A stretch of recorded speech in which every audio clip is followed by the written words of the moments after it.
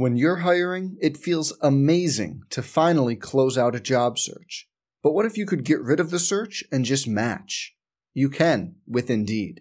If you need to hire, you need Indeed. Indeed is your matching and hiring platform. With over 350 million global monthly visitors, according to Indeed data, and a matching engine that helps you find quality candidates fast. Ditch the busy work. Use Indeed for scheduling, screening, and messaging so you can connect with candidates faster. And Indeed doesn't just help you hire faster. 93% of employers agree Indeed delivers the highest quality matches compared to other job sites, according to a recent Indeed survey. Leveraging over 140 million qualifications and preferences every day, Indeed's matching engine is constantly learning from your preferences, so the more you use Indeed, the better it gets. Join more than 3.5 million businesses worldwide that use Indeed to hire great talent fast.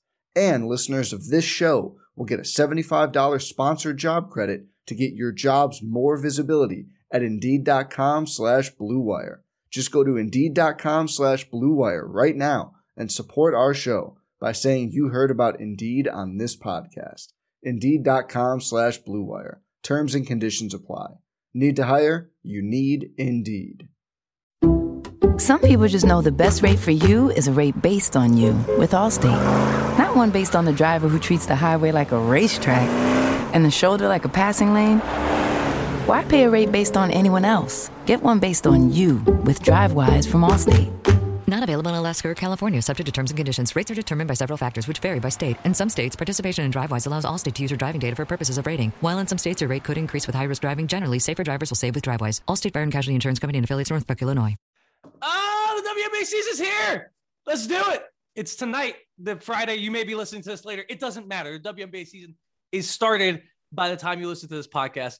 I'm Gabe Ibrahim. That is Calvin Wetzel. Welcome to the Her Hoop Stats podcast, where we're going to be breaking down our most intriguing players this year, or at least some of our most intriguing players, or a list of intriguing players. I don't know. It doesn't matter. But we're just really excited to be here for the start of the WNBA season. And we have a very exciting announcement. We have a new betting platform. We're not really sure what the exact word is, but there's a new betting wing of Her Hoop Stats. It's called Spread the Floor. You may remember last year we did some Spread the Floor shows at the end of the WNBA season. Calvin's been giving you picks all year, and he's been kicking butt on those. So you got to listen to Calvin, but this is going to be your source for women's basketball picks and information. There's a new Twitter. It's at @spread_the_floor. So only one underscore, not two underscores. And then you'll be able to find a new YouTube channel, and you'll be seeing a lot more of it. So don't worry about it. But Calvin, let me know what you're like. What are you excited to make these picks? Are you feeling pressure? What's up? All of the above. You know what I'm most excited for, though? You, Dano, the rest of the team, we're all going to be making picks now. It's not just going to be me. It's going to be a whole team. They're all going to be there. You'll be able to see which one of us made the pick. So if you want to bet on everyone else and fade Gabe, you can do that. Or it's probably a good move. That's what I'm the most pumped about. Yeah, no, I'm excited. I'm excited to get a little competition going too. I mean, because I feel like the percentage of people who are gonna like say like the picks are just based on a feeling, like I'm definitely gonna lead in that category. Like, hey, I got a feeling today. Mystics minus whatever. So I think it'll be really fun, and we're excited to do that. But we're gonna save that stuff when Daniel joins us after this podcast. That'll be on the Spread the Floor YouTube channel. This will be on the Her Hoop Stats normal YouTube channel, because this is the Her Hoop Stats podcast. So make sure you subscribe here. Make sure you subscribe there. Make sure you follow us on Twitter. Our Twitter names will be under us for the duration here, because I've changed up the way we do things around here. But Calvin, let's get it started. Do you want to take your? Actually, no, yeah, you're the guest here. Let's toss you a ball. Let's give you an ISO session really quick. Give me your first most intriguing player that you'd like to talk about. Actually, how'd you define intriguing? I'm excited. I'm interested in that too. That's good. Well, I define it differently for different ones of these players. So it's really tough. When we were texting about this for our listeners, Gabe told me intriguing is in the eye of the beholder. So we probably both defined it differently as well. Yeah, we did. I defined it for basically players that I am very interested to see how they do this year, because I think they could do either a lot better or a lot worse than they did last year, or I just have no clue. They have a wide range of possibilities. I'm going to start out in alphabetical order. I'm just going to go with Ariel Atkins. Oh, me, I have her too. Damn. All right. Awesome. Cool. Go ahead.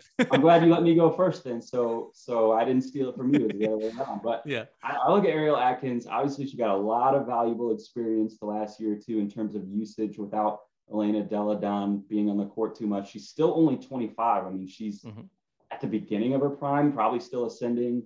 No Tina Charles now. They do have Elena Deladon back, but we know she's going to have some load management. I mean, she's not going to play in their second game. She's not going to travel with the team.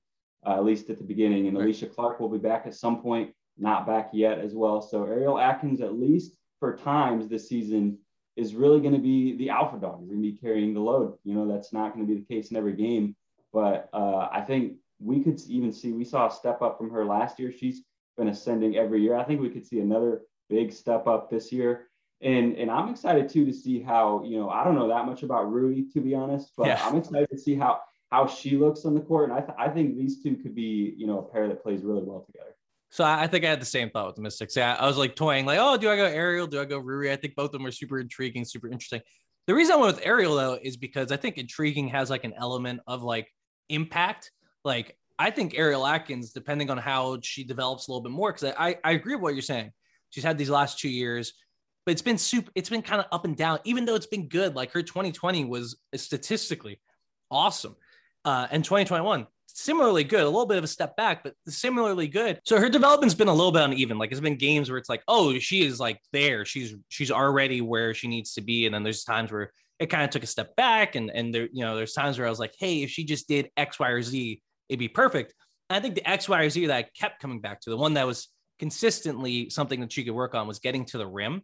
And she's talked a lot about this so far in the offseason. So is Mike Tebow. So is the whole team, really, that if she can get more downhill, instead of like, she kind of fades into the, I'm talking about like the mid-rangers where she's kind of like off balance fading, and she makes them at a decent enough clip. That's not a bad shot. But if she can get down to the rim more, I think it'd be huge. So only 26% of her shots were in the paint last year, and only 7% of her total shots were in the restricted area. And then even when she got there, she was not shooting that well. So 64.5% in the restricted area, 41.7% from the paint. It wasn't that great. So I need her, if she can get to the rim and finish more, I think she does take that next step. And maybe she's even a superstar, because I think a lot of people saw her destiny as a 3-and-D before that 2020 season when she really needed to step up. I think she can be a full offensive engine as this team goes forward. So this will be kind of the year that I hope we see the makings of that superstar. Yeah, I love that you brought up all those stats, because you clearly prepared more for this podcast than I did, because I had no stats for Ariel Atkins. But yeah, 7% at the rim feels like it's just not going to cut it for that prototype of player. If you're going to be that alpha scorer, or even that, number 2 to Elena Deladon when she's healthy, and you're not a 3-level scorer if you're not scoring at the rim. That's one of the levels. So yeah, that's a good point. Yeah, so it just opens up everything, right? Like as soon as she gets down there, there's going to be passing opportunities, especially when this team is fully healthy. There's shooters all around there. And then there's everyone that can get downhill. You have Cloud, you have Hines Allen. We'll see how healthy Elena Deladon is. We'll see how healthy Alicia Clark is. But in an ideal world, if everything goes well, it'll be 5 out. Everyone get to the rim and finish. I think Ariel is going to be really pushing that. So yeah, I'm glad you picked her too, because I feel like I don't think she gets overlooked, but she doesn't get talked about as much just because she's kind of more quiet, especially with the way the seasons have gone for the Mystics since the championship. I think she hasn't quite gotten enough credit for the development that she's had. No, I agree. I think this might be the year where she finally starts getting talked about in that way. Yeah. And shouts to Rui though. Have you seen any Rui highlights? I've seen a couple. Yeah, not enough. I'm excited to see a lot more tonight, but. I'm excited.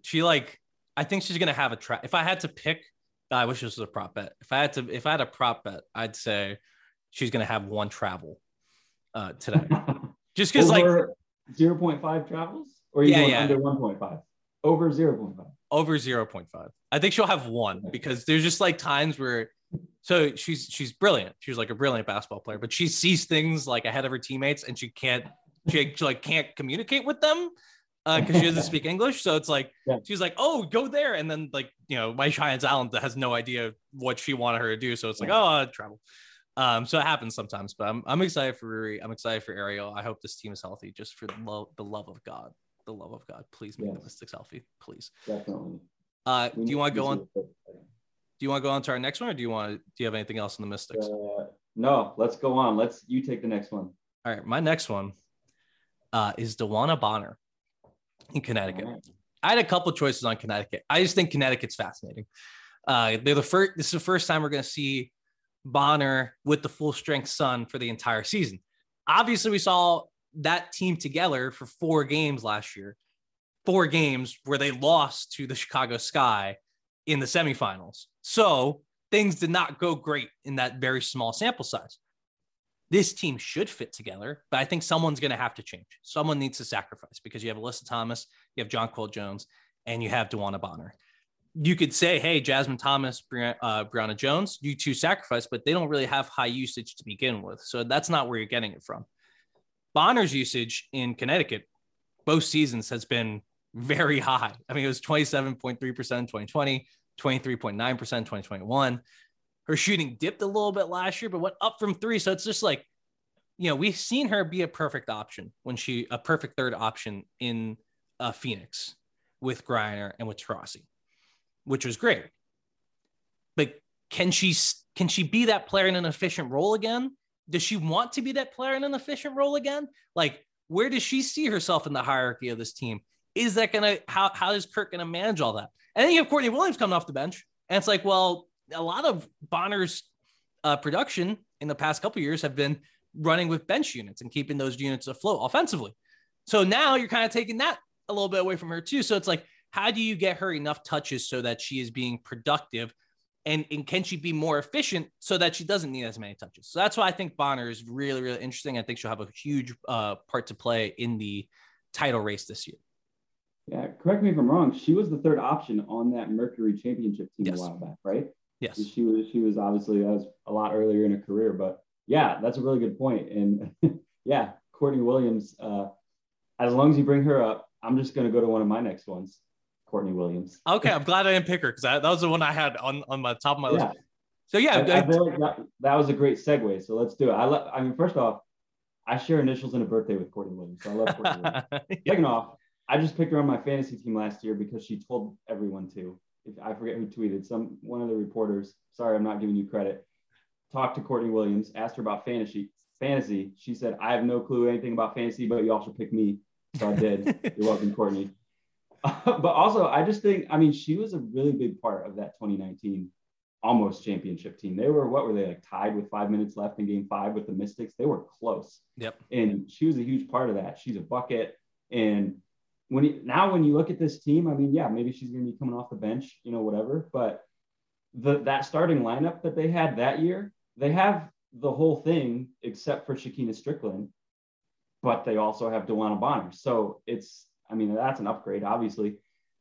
To me, this team is at least as good, probably better than that team that was minutes away from winning the championship. And Courtney Williams is a big reason why, bringing her off the bench. I feel like if we look at this team the last couple of years, maybe against the Sky, even in that series, some of the things that Courtney Williams brings almost feel like maybe what was the missing piece that maybe could have put them over the top. That energy and that swag and that just ability, whether it's off the bench or just at the guard spot rather than, a big, to just give the ball and go get a bucket. And so I think I love that the Sun brought her back. I think this is where she belongs. And to me, I know we're not making where this is all about intriguing players, but my championship pick is the Sun, and that's a big reason why. I like that. I think so. 2 things. So one thing you brought up that I just was thinking about is like, so Shakina Strickland, obviously changing Shakina Strickland for DeWanna Bonner is a step up in talent. That's a hell of a fit when you had Strickland there at the 3-4, it depends on what was happening. But, when she was playing the 3 there and you have Williams at the 2, and then it made a lot of sense. The reason why I think that 2019 Sun team made it to the championship is because they fit so well. It wasn't necessarily just because of their talent level. It was because they fit perfectly all together.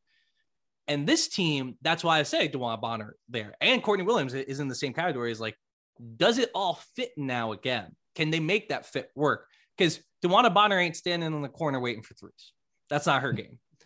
You know who else ain't doing that? Courtney Williams. Courtney Williams is not waiting on the 3-point line to get threes. She'll wait to get the ball, and then she'll do whatever she wants with it. So now, okay, is Jonquel Jones going to kind of like, who's a spacer? Jonquel could be a spacer. Do you want her to be a spacer? I mean, Alyssa Thomas is not going to shoot.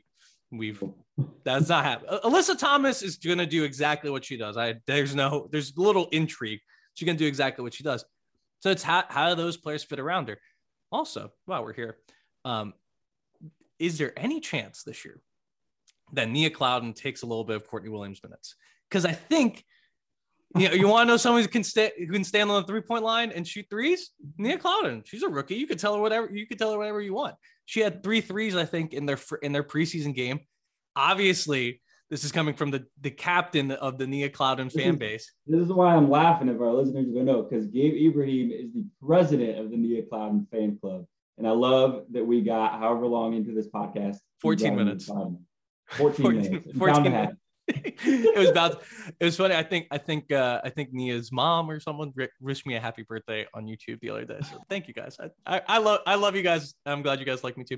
But as the president of the club, I'm like, okay, well, if things don't go well with Courtney, do they just turn to Nia as that backup guard? Because she's not as tall, and she's obviously not as experienced, and she's not quite gonna be there in terms of getting a bucket like Courtney is, but she can stand on the 3-point line. She can space. So is there an opportunity for her to kind of play with those starters when they need that spacing? And then who's going to adjust as well, like I mentioned. So I'm with you. I think this is a fascinating team. So you got Connecticut winning the championship? I do. And you know what? I think you're right, though, that the pieces may not fit quite as perfectly as they did in 2019. I think, though, obviously, to me, I mean, you have a little bit more talent than you had in that team, number one. Unlike last year, you have the time to sort of figure it out and make the pieces fit. Because last year they kind of threw Alyssa Thomas in at the end, to a team that had already gelled all year. And all of a sudden it kind of threw everything off, where this year they're all there from the start, right? And when I look at this team compared to the 2019 team, I think it's a little bit deeper because of people like Nia Clouden, number one, because some of those absences, Alyssa Thomas last year, Jonquel Jones the year before that, allowed Brianna Jones and players like that to get more experience. And so now they have that depth added as well. So, I mean, Kurt Miller loves to ride the starters. We know that. It's not like they're going to go 11 deep or whatever. But I do think that this team is at least going to get a little bit more production from the bench than the 2019 team, or really, I think probably any of the last 3 Connecticut Sun teams will. And I think that's going to be big, all season long. So to me, when I look at the 2019 team compared to this team, like, this team has some advantages that outweigh the puzzle pieces, if you will, that I think are going to put this team over the top. And the other advantage is that this team probably isn't playing in the same season as the best offense in league history, like that team was. Well, we don't know that yet. Maybe I'm wrong. We don't know, but I'm not sure if I see it. I don't see it. Yes. Currently, if we had to pick, I would say no one's going to be quite as good on offense as those Mystics were. I think that's a really good point about their depth. I just wonder, like, they may just be a little bit worse in the regular season, just because I hope they're not worse. That's not what I meant to say. I hope they experiment a little bit more, and I hope they do take the time to rest a little bit more in the regular season, because this team's playoff. They don't need to prove anything. They don't need the first, like, forget the disrespect thing. Like, just forget the first number 1 seed. Like, you don't need that. What you need to do is be ready and healthy and together in the playoffs and have it all figured out perfectly. So hopefully they kind of take that time to experiment, to rest in the regular season, whereas they haven't done it in the last few seasons. And hopefully they stay healthy, because it's going to be really fun. Yeah, this is a great year to start doing that too, because with the new playoff format, the 1 and the 2 seed aren't a big deal. In the last few years, once you get the 1 seed locked up, you should rest. But you really, really shouldn't be coasting if you're on the border of the 2-3 line, and the way the old playoff format was, because that double bye is massive. The way the new playoff format is, who cares if you got from 2 to 3? It's like the same thing. Yeah. So if they're right there, chill out in the last month. Who cares? Just get into the playoffs and then go to work. Yeah, I wonder how important home court advantage will be, though, in the playoffs too, because I don't know. I feel like there is a big I think there's a big emphasis on not traveling in the playoffs. I feel like you'd rather have that, but I don't know. I don't know if you're going to kill yourself over it. Yeah. Well, this is a little tangent, but while we're on this, I cannot wait to see the first team this year because it's going to happen. I know it's going to happen. The first team this year who is the worst seed, but still gets to host a single elimination game because of the way they set up the first round. Do you remember how they did that? So the first round is 3 games, and the better seeds, the 1 seed hosts the first 2, and if they split, the 8 seed would host game 3. And I don't know if it's going to happen in the 1 versus 8, but it's going to happen somewhere. Maybe the 3 versus 6. I don't know. One of those worst seeds is going to host a single elimination game. Oh God! And I can't wait to see that. People are going to be so mad. I'm honestly mad for them, but it'll be, as a neutral fan, it'll be exciting. The thing is with the 3-game series though, like how else are you going to do it? Yeah, I mean, you could travel twice, I guess. But obviously they don't want to do that. The other thing, I don't know. Well, all right, let me ask you this. If you don't want to travel twice, that means the worst seed has to host game 1 or game 3. Yes. Or technically you could just give the better seed home for all 3 games, I guess. Which one would you think? Or let's say if you're the better seed, if you got to choose, would you rather go on the road for game 1 or game 3 in the 3-game series? All right, if I'm a team or if I'm the organization, because the organization makes the choice. And the reason why this is happening is because the team wants 2 guaranteed games of ticket revenue. In my estimation, that's why if I was an owner, I would say, hey, you got to give us the 2 games because we get gate receipts on those 2 games.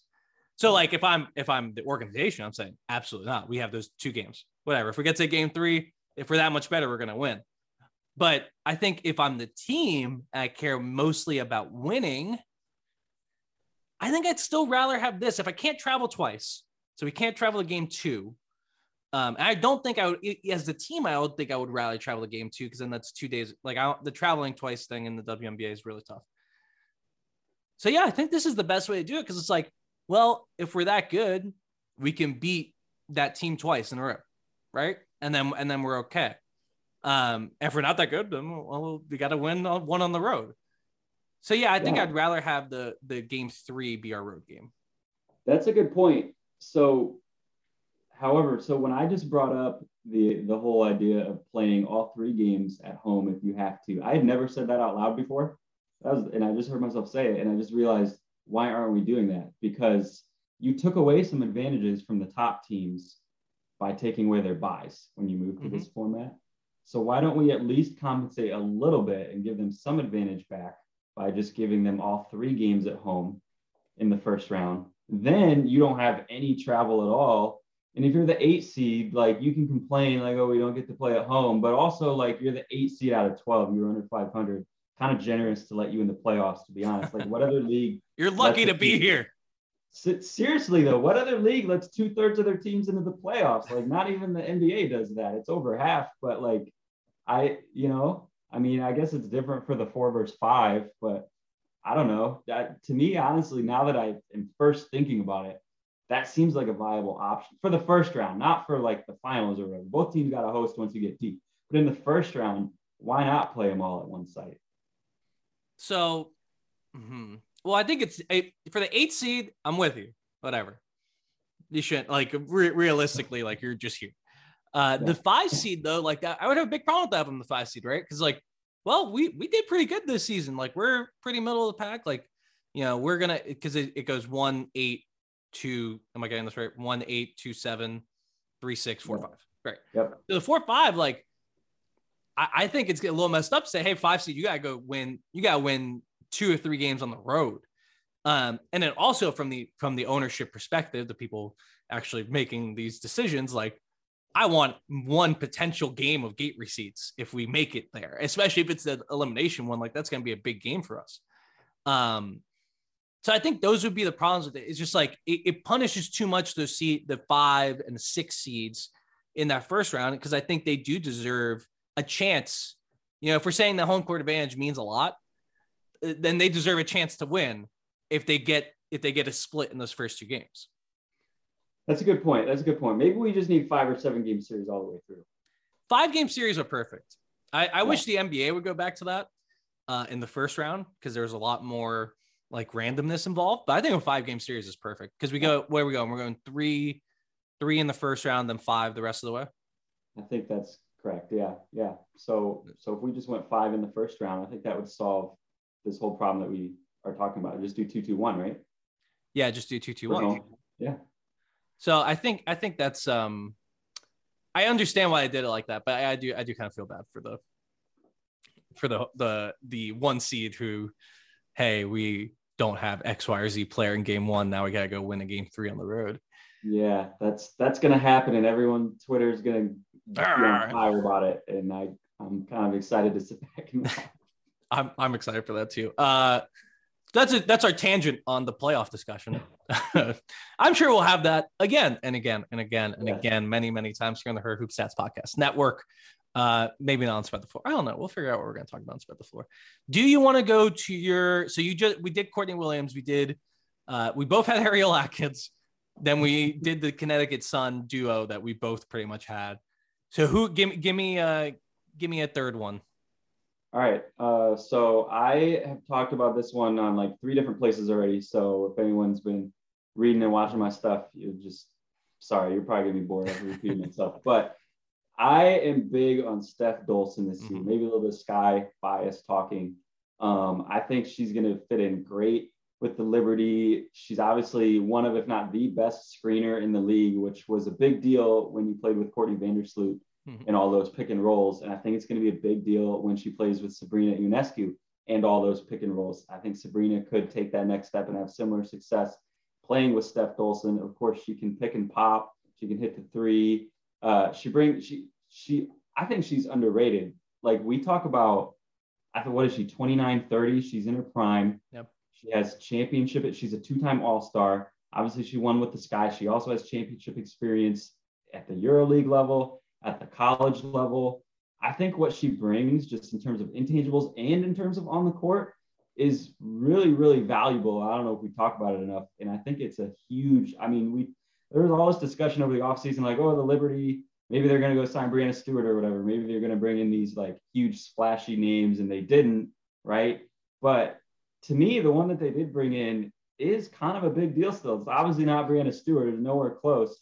But it's still something that is going to help them take that next step, I think. Last year, they were kind of no disrespect, but a pseudo playoff team. Yeah. They were the 8 seed. I think if I remember correctly, they were the worst winning percentage to ever get in the playoffs in the league history. Is that right? I believe they were. Okay. Yes.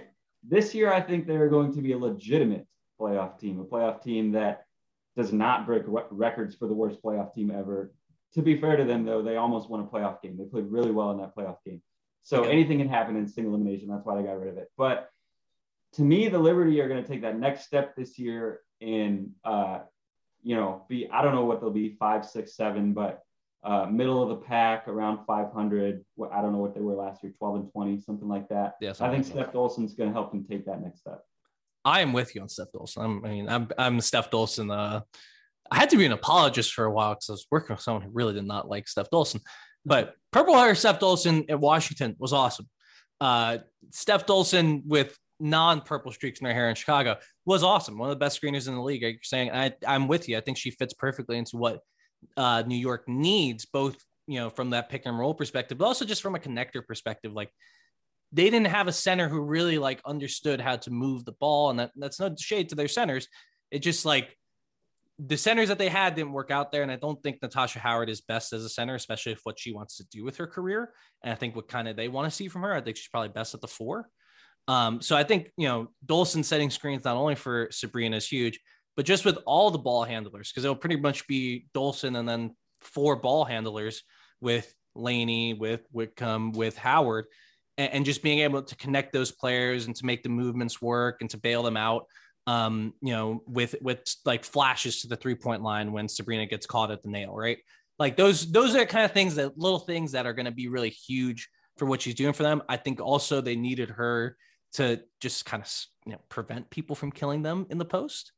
Because it happened a lot last year, and she's big enough. She's not the best. She's not the best center defender in the league, but she is certainly capable and better than what they had at center. So I think I'm with you. I think she's going to be really intriguing. Do you think this team's going to be better this year?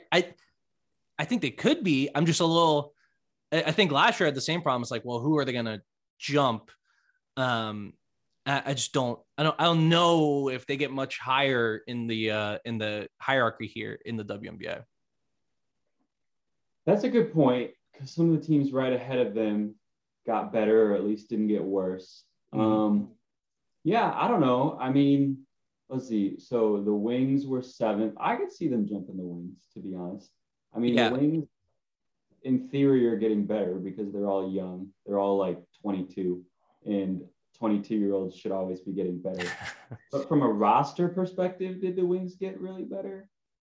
No. Sure. Well, we'll save the Wings for a sec. I got the Wings. Don't worry. All right. We'll come back to that. I think the Wings improvement has to come from young people talent improving. I don't know if it came from roster improvement. I could also just see the league being more close together. I don't know, a little bit more parity this year. The Sun were like so dominant last year. And then you had your teams at the bottom, like the Fever for a while. The Fever kind of, and had a mediocre stretch, but for most of the year they were just bad. Yes. And I could see everyone being a little bit close together to the point where the 8th seed this year, even if the Liberties stay in 8th, they're still, their record is a lot better than what they were last year. You know what I mean? Yes. No, I think that too. The other problem I had was like, was Los Angeles going to be better? They got the roster got better. I'm not sure if they're. No, I'm not very high on that. I'm very skeptical. I have another player on my list. If we have time, we may talk about it. Kenny Carter. But like, just a little skeptical there. I'm skeptical. I think with Dallas too, same thing. I think Dallas though, like, right, you're right. Like 22-year-olds should get better. So they should get better. Right. So I'm not sure they're going to jump there. Maybe Phoenix takes a step back. Maybe Minnesota takes a step back. If they suffer some more injuries. I mean, their injury report today, as we'll talk about and spread the floor, is rough to say the least. So, and then Washington too. It's like, well, Washington, if Elena Deldon's not healthy, if Felicia Clark's not ready, well, those are the teams they could jump. I just don't know if they will do it, because I thought they could do that last year and they kind of didn't. Outside of Washington, they jumped Washington. So I'm excited about New York. I had Sammy Whitcomb on my list just because she's kind of the backup point guard at the moment. AD is on the roster. I'm not sure how ready they are to contribute right now, considering 2 years off with COVID, and we hope AD's doing great. It's great to see them on the roster, but I'm not sure they are ready to contribute at that level. So really, Sammy Whitcomb's going to be the backup point guard, and she was Sandy Rondella's point guard in Australia's. So I think it's super interesting to think of Sammy Whitcomb point guard rather than Sammy Whitcomb 3-point specialist. That's a really intriguing possibility, but I'm with you. I think Steph Dolson's probably the most intriguing player there in New York. Very, very fascinating team. I'll take the Amtrak up there a couple times to check them out. Yeah, I'm glad you brought up AD too real quick, because I think, that could be a reason why I think New York jumps, because I don't think any of us are expecting any, significant contributions out of someone who hasn't played basketball in 2 years, but they obviously are very, very good at basketball. Oh yeah. And if they can even get, a fraction of that talent back, I mean, that's just something that the New York could have above and beyond what anyone really is giving them credit for coming into the season. If you get even, half of what we expected out of AD when she came out of college, I mean, that's huge. Yeah. And then when, you also got, it's a weird team, man. Like Kanju is here. Lorella Kubai is here. Like a lot of players who can get really good and contribute, or may not be anything, right? Like there's lots of question marks, but lots of upside in New York, which we've been saying for years. We've been saying it for years. I hope it turns around at some point, or they get Brianna Stewart next year, so we don't have to talk about their potential anymore. All right, let's go to Dallas. So as I mentioned, Dallas is on my list because of Satu Sabali. I think she is intriguing, and she's not here, I believe, right? She's still in Fenerbahce. I believe that is correct. Believe so. Although they don't play today, do they? So they're not. I don't. Yeah, I don't have their injury report yet.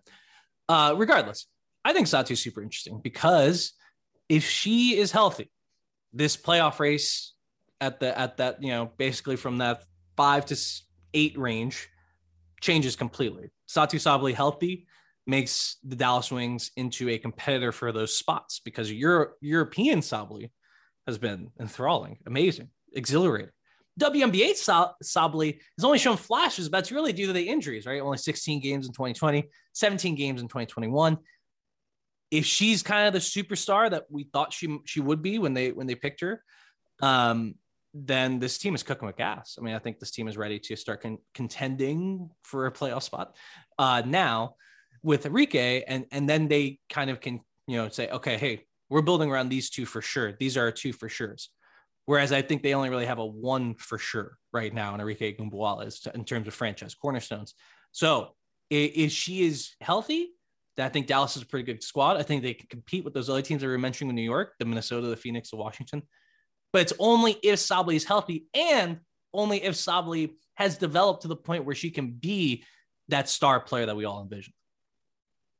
Yeah, definitely. I mean, she was an all-star last year, right? She snuck in because most of her health came in, earlier in the season. But so obviously she's capable of play. Her ceiling is definitely at least at that level. And if she gets to that level, you're right. The Wings are cooking with gas, because once you have those two franchise cornerstones, now you can start thinking about how do we build our roster to add, whether it's go out and get a free agent or whatever you need to do to add that one more piece to put yourself into that top tier, that top 4. You're at that point, you're really only one piece away once you have those two pieces. And the Wings have kind of been in that middle tier for a couple of years, sneaking up from that bottom tier into the playoffs last year. But if Satu can take that step, I think they're right there to jumping into the top half of the league, maybe in 2023. Well, it's also going to be interesting how they use her, especially with Tierra McCowan there. Just like, so Sabally projects to be a little bit more perimeter focused than I think maybe she has been in the past, because their centers in the past have been a little bit, like Harrison has been a little bit more playing from the outside. I think they brought in Awak Kuyer to kind of be a center like that could play on the outside. But now with McCowan patrolling the middle, that takes off some defensive burden if McCowan can do that, which I'm a little dubious of. But and also on the offensive end, same thing. I'm a little dubious of McCowan's skills offensively, but if she is the good McCowan that we saw in Indiana at times, well, it's a really big offensive presence down low that opens a lot of things up for Sabally, for Enrique, for Alicia Gray, for all these players that can attack off the bounce. And hopefully Sabally can shoot, because that has not been something that she's been able to do in the WNBA. I would like to chalk that up to injuries, but the shot hasn't quite been there. I'm going to look it up. So 32% from 3 last year, 19% in 2020, which I'm just going to flat out ignore. But that was the bubble season. We can toss that out the window. No, that's fine. And her rookie year, like we can just shoot that to the side. So where is she in terms of the shooting? Can she finish with a big down low, or does she need to get all the way to the rim? Because McCowan's going to bring someone to the rim. There's going to be someone at the rim. Depends on what they can do about that, and she can get those little dump offs to McCowan down low. So I think Sabally really changes things if she's what we think she is, and hopefully she's God, I'm so tired of saying, hopefully she's healthy. Hopefully she's healthy, but that's what I got on Dallas. Do you have general thoughts on the Wings? Yeah, well, you brought up Tierra McCowan. I feel like she's an interesting player to me, because I feel like the narrative around her is always filled with like ifs and if this and if that. But I'm not sure if I understand the ifs, because to me, I feel like Tierra McCowan is one of those players who we kind of should just accept that we know what she is. And she's not really like average at very many things. She's either like exceptional at things or just terrible at them. Like, obviously she's not a shooter, and I don't think she's ever going to be a shooter. She's like an exceptional, paint presence, rebounder, etc. And she's always going to bring that, because she's 6'7", and that's what she is. That's what you get. And if you're okay with bringing someone to the rim, like you said, then you make that sacrifice and you get a lot of positives out of Tierra McCowan too. I think she can contribute in a lot of valuable ways, but you have to be okay with, what you're not going to get, because what you're not going to get is you never are going to get it. Yeah, she ain't stepping back, folks. Right. Ever. That's not happening. And I think we talk about that with a lot of players, like, oh, maybe they can expand their range at some point, like that's not going to happen. So just accept it. Yeah. No, as long as she can finish around the rim, I think it's fine. Because I think Enrique is really good at that dump off, like flying into the lane, paint touch, dump off to the center in the dunker spot. Like that's what Enrique can do. Also, just for the record, both Satu and Tierra will not be with the Wings to start the season. So we're gonna have to wait a little bit until the Turkish season is done to see both of them in action. But just want to get that out there. But yeah, I'm with you. I think that's a very good point, McCown. Like we don't have to expect her to change. She's gonna be what she is. Just want her to be a little bit more efficient at the things that she is. And I do want to see a little bit more activity defensively. She's not going to be someone that you can switch. You're going to have to play drop. But I think this roster kind of works with the center that plays drop, as long as she's really, really protecting the rim, which has been an up and down process in Indiana, at least. But in Indiana, also less perimeter guard talent for the most part in her tenure there. Yeah, well, you said more efficient. I would add more consistent. Yeah, I guess consistent. Yeah. Yeah, because if she has protected the rim at times, and she has finished at the rim at times, and there's been times when she just flat out didn't. And if she can consistently do those two things, then you're fine. That's what you need out of her. I agree. Do you have any other players on your list? Yeah, I got one more. I'm going to scroll my notes here. I got Jess Shepard from the Minnesota Lynx. Fascinating.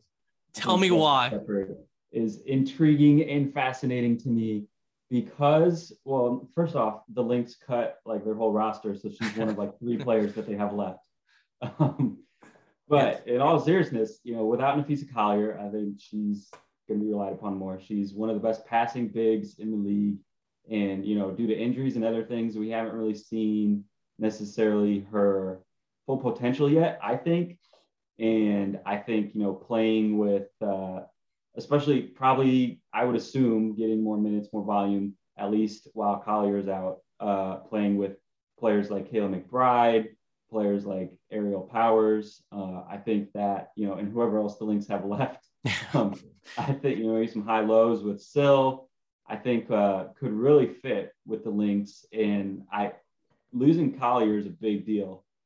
So I'm not sure what to expect out of the Lynx, but I think if the Lynx, I'm not saying this is going to happen, but if the Lynx end up being still hovering around like that 3, 4, 5, even without Collier for long stretches, and we look back and think like, wow, how did they do that?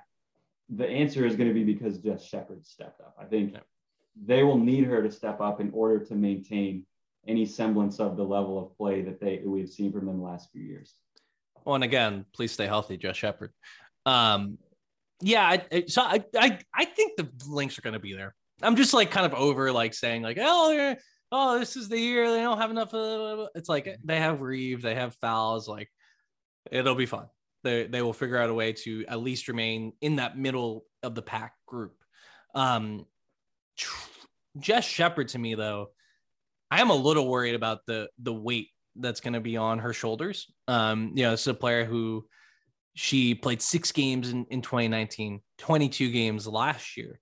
And she did not, I'm just not sure how much she can scale up, because we're talking about her scaling up to being, I don't know if it's a starter. Let me see what I have on their depth chart, but like at least in game 1, believe she is the starting power forward, unless they're starting Achanwa and Fouls. No, they only have 5 players for game 1, right? It feels like. Yeah. So their injury report, Collier, obviously not with the team because she's pregnant. Congratulations to Nafisa Collier. That's awesome.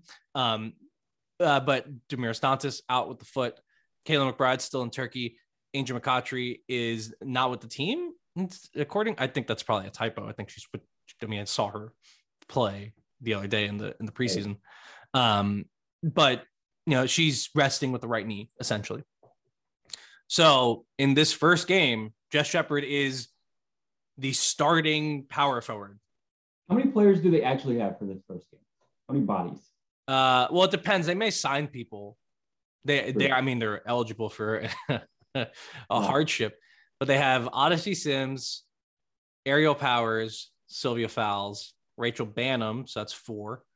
Carlton, that's 5. Shepard, that's 6. And Achanwa. Achanwa's on the injury report. Yeah, Achanwa, that's 7. So we got 7 players. 7. Yes. So we're all playing. We're all playing minutes. That is more than the Mystics had to play the Sun on national TV with 6 players last year.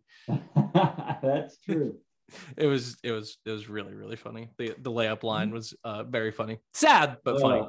It's like those rec leagues or college intramurals when like everyone's like, oh, everyone has night class on the same night. Like, oh, can we get like some random person to sub? Yeah. Pick up anybody. It's when that's when I got into our frat games because everyone was too hungover. Yeah, man, Minnesota is gonna be. I just think they're gonna find a way to get to the playoffs. I just think it's gonna happen. No question. But I think you're right. I think Jess Shepard has to really scale up and figure out how to stay healthy, how to contribute on a consistent basis here. If not, they're gonna have to go to the waiver wire and hope they pick up another Alicia Clarendon, who they cut unceremoniously just now to start the season, even though she was a huge part of what they were doing last year. I understand that she's hurt, but it's like, okay, this is weird now. We're at a point where it's like, this is all very weird and strange. And how much should we trust Cheryl Reeve, the GM? It's a good question because it's not always easy to separate for her or for anyone else, James Wade, whoever else, Tebow, their contributions as a GM and as a coach, and especially when it comes to, you can easily watch someone drop a game-winning play like the hammer from James Wade and be like, all right, that was James Wade, the coach, X's and O's. That's pretty easy. But when it comes to, some player like Nafisa Collier getting drafted 6th and then wins Rookie of the Year, right? Crystal Dangerfield drafted, 14th? Yep. Sometimes it's hard, at least for me, maybe I'm just like not smart, to look, okay, was that Cheryl Reeve, the GM, making a really good draft pick? Or was that Cheryl Reeve, the coach, being really good at player development and taking someone who was drafted low and developing them into a good player? And honestly, I don't know the answer. That's a cop-out, but I don't know which one is the answer on that. So I trust Cheryl Reeve overall for sure. And you're right that I think the Lynx could walk into the playoffs in their sleep. I don't think they need anything from Jess Shepard to get to the playoffs. Because like we said, 8 out of 12, that's a lot of teams. They need her to be a warm body and not a cold body. Right. They need a human being, and she's a human being. They need a pulse. I do think they need something out of Jess Shepard in order to be, top 4, for example, which is where they've been in recent years. But so I trust Cheryl completely overall to get their team to that point. I just don't know which version, GM or coach, of Cheryl Reeve is the one who's really more responsible for that. Yeah, I think it's a little column A, a little column B, right? I think she finds players in the draft who she can develop. But also Crystal Dangerfield, right? That just turned out to be a really good pick. And now she's not on the team anymore. So I don't know. I feel like we gave the Minnesota a lot of credit, but it's for her winning the Rookie of the Year in the bubble. But it turns out it was just Crystal Dangerfield was doing what Crystal Dangerfield does. And actually Cheryl Reeve doesn't really like that or trust it. So she moved on. So I'm with you. I trust Reeve because look, it's hard to be even consistently middle of the pack with all of the injuries and issues that they face, especially since Maya Moore semi-retired, pseudo-retired. I'm not sure how we define it, but they've been pretty good and they've had chances to contend for a title despite losing, top 5, top 2 player in WNBA history. Not a lot of teams can say that, even when you look across the sport. If you look at the NBA, it's very rare to see a team lose a player that's that good and lose a core as good as what they had and still be contending for titles in the years after that. So I think we should give a little bit more rope to Cheryl Reeve, the GM. But Cheryl Reeve, the coach, has certainly been doing an amazing job. So I don't know. Yeah, maybe Cheryl Reeve, the GM, is just hurting Cheryl Reeve, the coach. But Cheryl Reeve, the coach, is so good. I should just get over it. I can get over my other mistakes. Okay, so I have other players here. I'll just tell you. You tell me which road we want to go down. So choose your own adventure. Ezzy Magbegor, very interested in her. Kennedy Carter, fascinating, intriguing player in an intriguing situation. And Tiffany Hayes. Those would be the last three on my list I haven't gotten to. Which one do we want to go down the path with? All right. I have Ezzy Magbor on my fantasy team, so I'm going to choose her as my adventure. Okay, let's do it because speaking of people that need to scale up, people that need to step up for this team's ultimate goal, Seattle's ultimate goal is to win a championship. They have Brianna Stewart, and they need to make her happy this year because Mercedes Russell is out right now too. That's the big thing. So Mercedes Russell's out for 3 to 5 weeks with a mysterious injury that we have not. I don't think we've gotten any clarification. A non-basketball injury is all that I've seen. Well, I suffer non-basketball injuries getting out of the bed, so I don't really know what the hell that means. But with Ezzy, I don't know if she can scale up her offensive production. I don't know what she needs to do offensively, really, to be able to do what Mercedes does.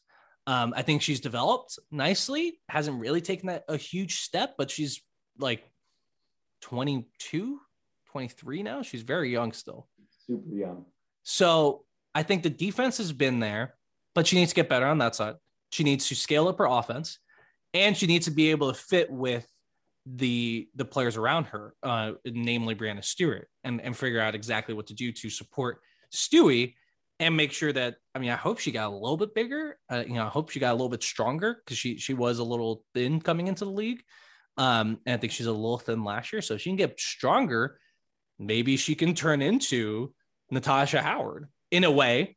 I'm not sure if she's going to be that good, but if she can turn into that player that can be kind of a depot-esque player, an all-defense candidate, while also providing enough offense to keep the team afloat, well, then here we have a championship contender. I think we have a championship contender. So that's why I'm intrigued by Ezzy, because I need her to be that good in order for this team to be where I think they're going to be.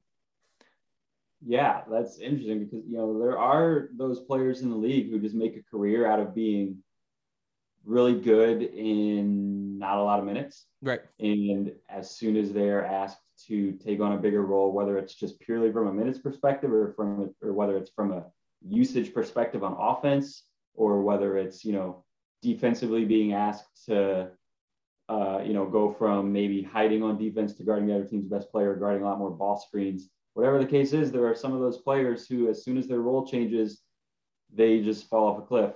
And her role is going to have to change, especially early on without Mercedes Russell. So they're going to need her to continue that production, like you said, in this different and especially bigger role. Yeah. No, so we'll see. I think it'll be okay, right? Because they have Brianna Stewart and Sue Bird and Jewel Lloyd. So when you got those three, it makes a lot of things easier on the rest of your program / franchise / pretty high floor with those three on the court. Yeah, that's what I think they're going to be. I think they're going to be up there. We'll see if they can. I don't know. I think if they're healthy, they're gonna. It's the old Boston Celtics thing. Like when those three have been healthy and starting, they've never lost a playoff series. We're getting into that territory.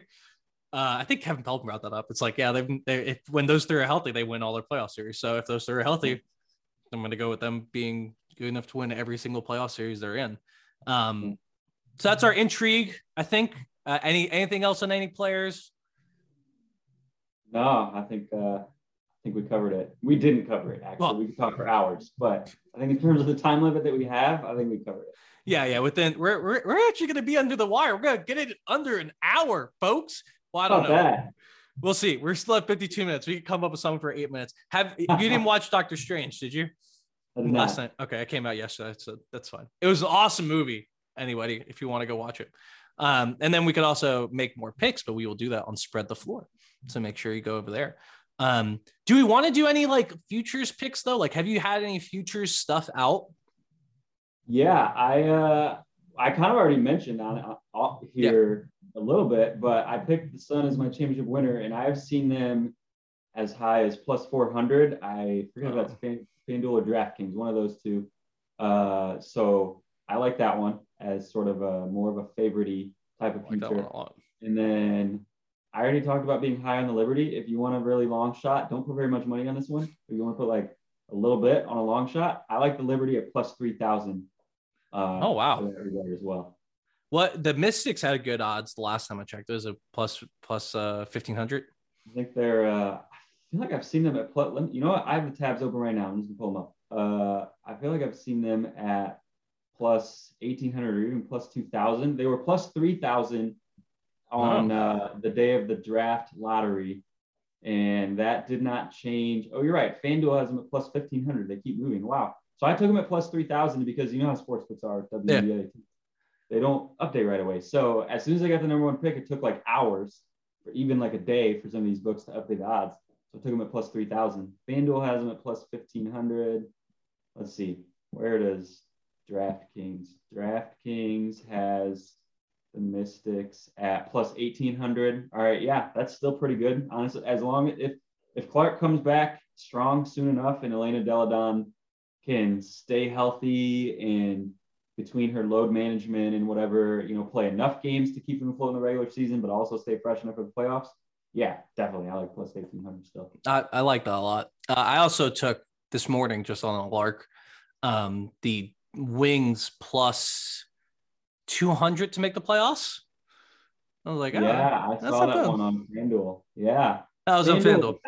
Is the only book that has those odds to make of teams to make the playoffs. So I like that too. Wings at plus 200. Yeah. Because like we were talking about when we were talking about Sably is like, I don't know, there's a lot of teams that could falter in front of them. And I think they're good as long as they're healthy and developing. So no, I didn't mention Veronica Burton. Shouts to Veronica Burton. Excited for you there. I think she's going to get a lot of playing time. Yeah. I hope she does well. Yeah, I hope she does well too. Although I still think Nia Clouden, I would have taken her first. Back out at 55 minutes. Second Nia Clouden. 55 minutes. All right, second Nia real Clouden. Quick to wrap up. What's up? To see if maybe we can get to an hour or not. Maybe I'll ramble. So the only reason we're hopping off in an hour is because we're about to go record the Spread the Floor show where we're going to make picks. Really quick, I want to plug Spread the Floor because pick we posted on there earlier, Mystics minus 6.5. It was at one book. It was minus 7.5 at all the other books. I'm looking at it now. It's minus 9 on DraftKings. Wow. And let's see, on PointsBet, it's minus 9. Yep. So that's been moving. So if you followed Spread the Floor and got that pick in right away, you already got some good closing line value on that pick. So go follow it. We'll talk about it more on our next show we're about to record on the Spread the Floor YouTube channel, but we will be doing those all season long. So go follow it. Hot take. This is not going to be my pick on Spread the Floor, but Indiana plus 9. They're going to come out. They're going to come out firing. I don't know what they're going to be firing, but they will come out firing. They will be very excited because it's everyone's first WNBA game on the damn team. True. It's a college team and they have no idea. They don't know what they don't know. You're right. Maybe I should middle it plus 9. I don't know. I might take the plus 9, but also I think we should institute a rule that the Indiana Fever's record is actually their record against the spread. Let's not look at the win-losses. That's not what's important. Good teams win and great teams cover. I think Indiana can cover a lot this year. That is funny. Last year when they started out terribly and then in the middle of the season they finally won some games. When they were like 1-14 or whatever, they were also like 1-14 against the spread. They were awful against the spread. I don't know what they finished up. I think that number definitely improved a lot. But yeah, you're right. Great teams cover. I think they're going to be the garbage time queens of this season because they're all 20. They're all going to be running up and down the floor the entire game. I think they're going to be the garbage time queens. Calvin, do you have anything to plug before we head out? No. Other than Spread the Floor. That's it. All right. Then I'm also plugging Spread the Floor. So join us over there on the other YouTube channel. The link for that's going to be in the description for this video so that you guys can easily go over there and check us out because we're going to be doing hopefully daily videos throughout the WNBA season, bringing you guys picks. But right here on the Her Hoop Stats podcast, on the Her Hoop Stats podcast network, we'll be talking hoops the entire season. So happy opening day, and we will talk to all of y'all very soon. Some people just know there's a better way to do things, like bundling your home and auto insurance with Allstate, or hiring someone to move your piano instead of doing it yourself. So, do things the better way. Bundle home and auto and save up to 25% with Allstate. Bundled savings vary by state and are not available in every state. Saving up to 25% is the countrywide average of the maximum available savings off the home policy. Allstate Vehicle and Property Insurance Company and Affiliates, Northbrook, Illinois.